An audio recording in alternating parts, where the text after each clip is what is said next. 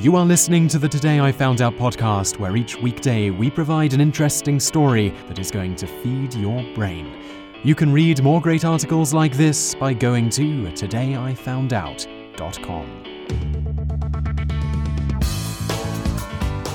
Hello and welcome to episode number 252 of the Daily Knowledge Podcast from todayifoundout.com. And in the episode today, you're going to learn about how the modern calendar came to be. And in the bonus fact section of today's show, you're going to learn about an alternative calendar that wasn't developed in Europe, but instead in America. Let's just get started with today's show. Perfecting a method of foretelling and predicting the passage of time preoccupied our ancestors from the earliest recorded history.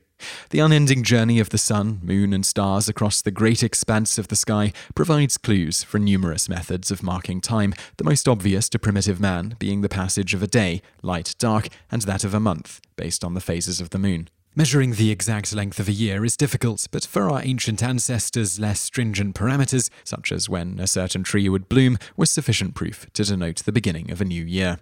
The ancient Egyptians knew that to calculate an accurate measurement of a year, it was necessary to take note of where the stars in the sky were at any given time.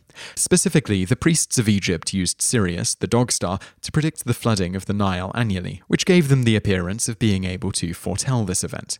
Studying Sirius also enabled the Egyptians to become the first civilization to switch from a lunar calendar to a solar calendar.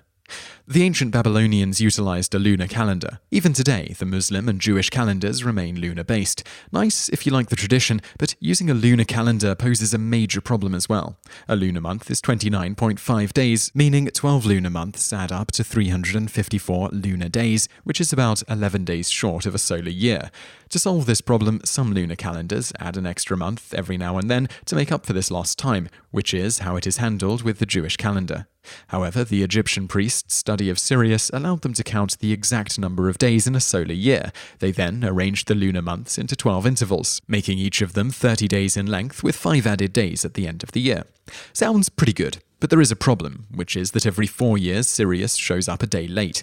The reason for this is that the solar year is really closer to 365 days and 6 hours, which the Egyptians never took into account, though they were aware of the issue. This resulted in the calendar taking a backward slide as a lunar one would do, only at a much slower pace. By the time of the Roman Empire, under Julius Caesar, the calendar, which was out of sync by about 3 months, was in desperate need of tweaking. With the help of Sosigenes, a renowned astronomer from Alexandria, Julius Caesar started a new calendar on January 1st, 45 BC, a calendar that came closer to a solar year than any of its predecessors and became known as the Julian calendar. Sosigenes informed Caesar that the actual length of the solar year is 365 days and 6 hours, as the Egyptian priests had known. Sosigenes felt the logical solution was to simply add a day to February, the shortest of the Roman months, every 4th year.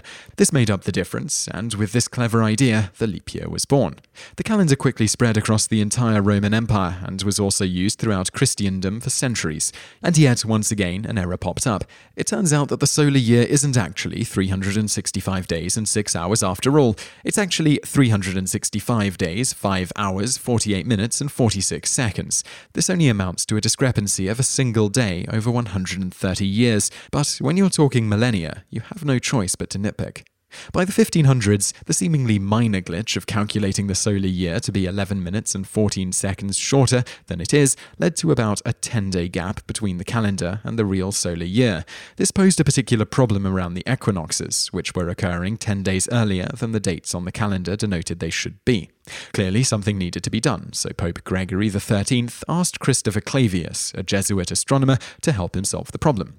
Quickly discovering that the error in question amounts to 3 days over a span of 400 years, he devised a brilliant solution to the predicament.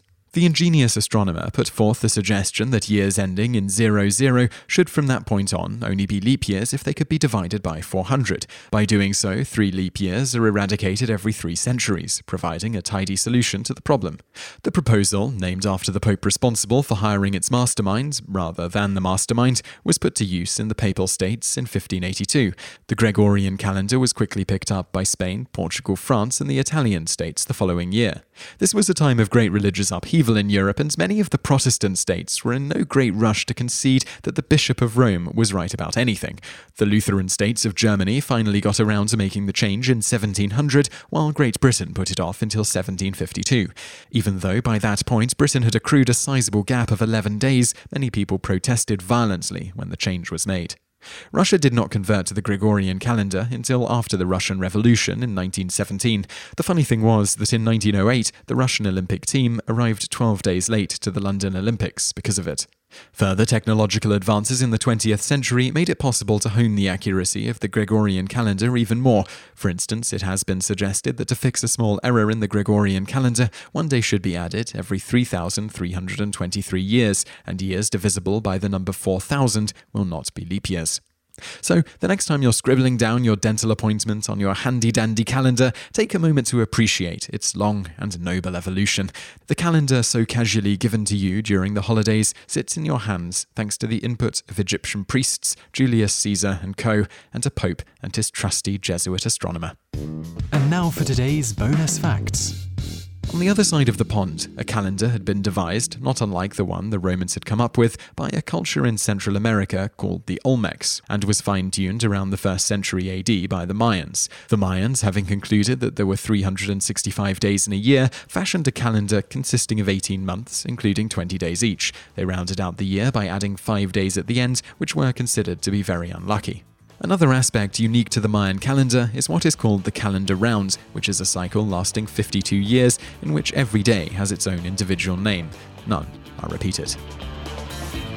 You just listened to an episode of the Today I Found Out Daily podcast. Tune in every weekday for another great episode, or find more articles at todayifoundout.com.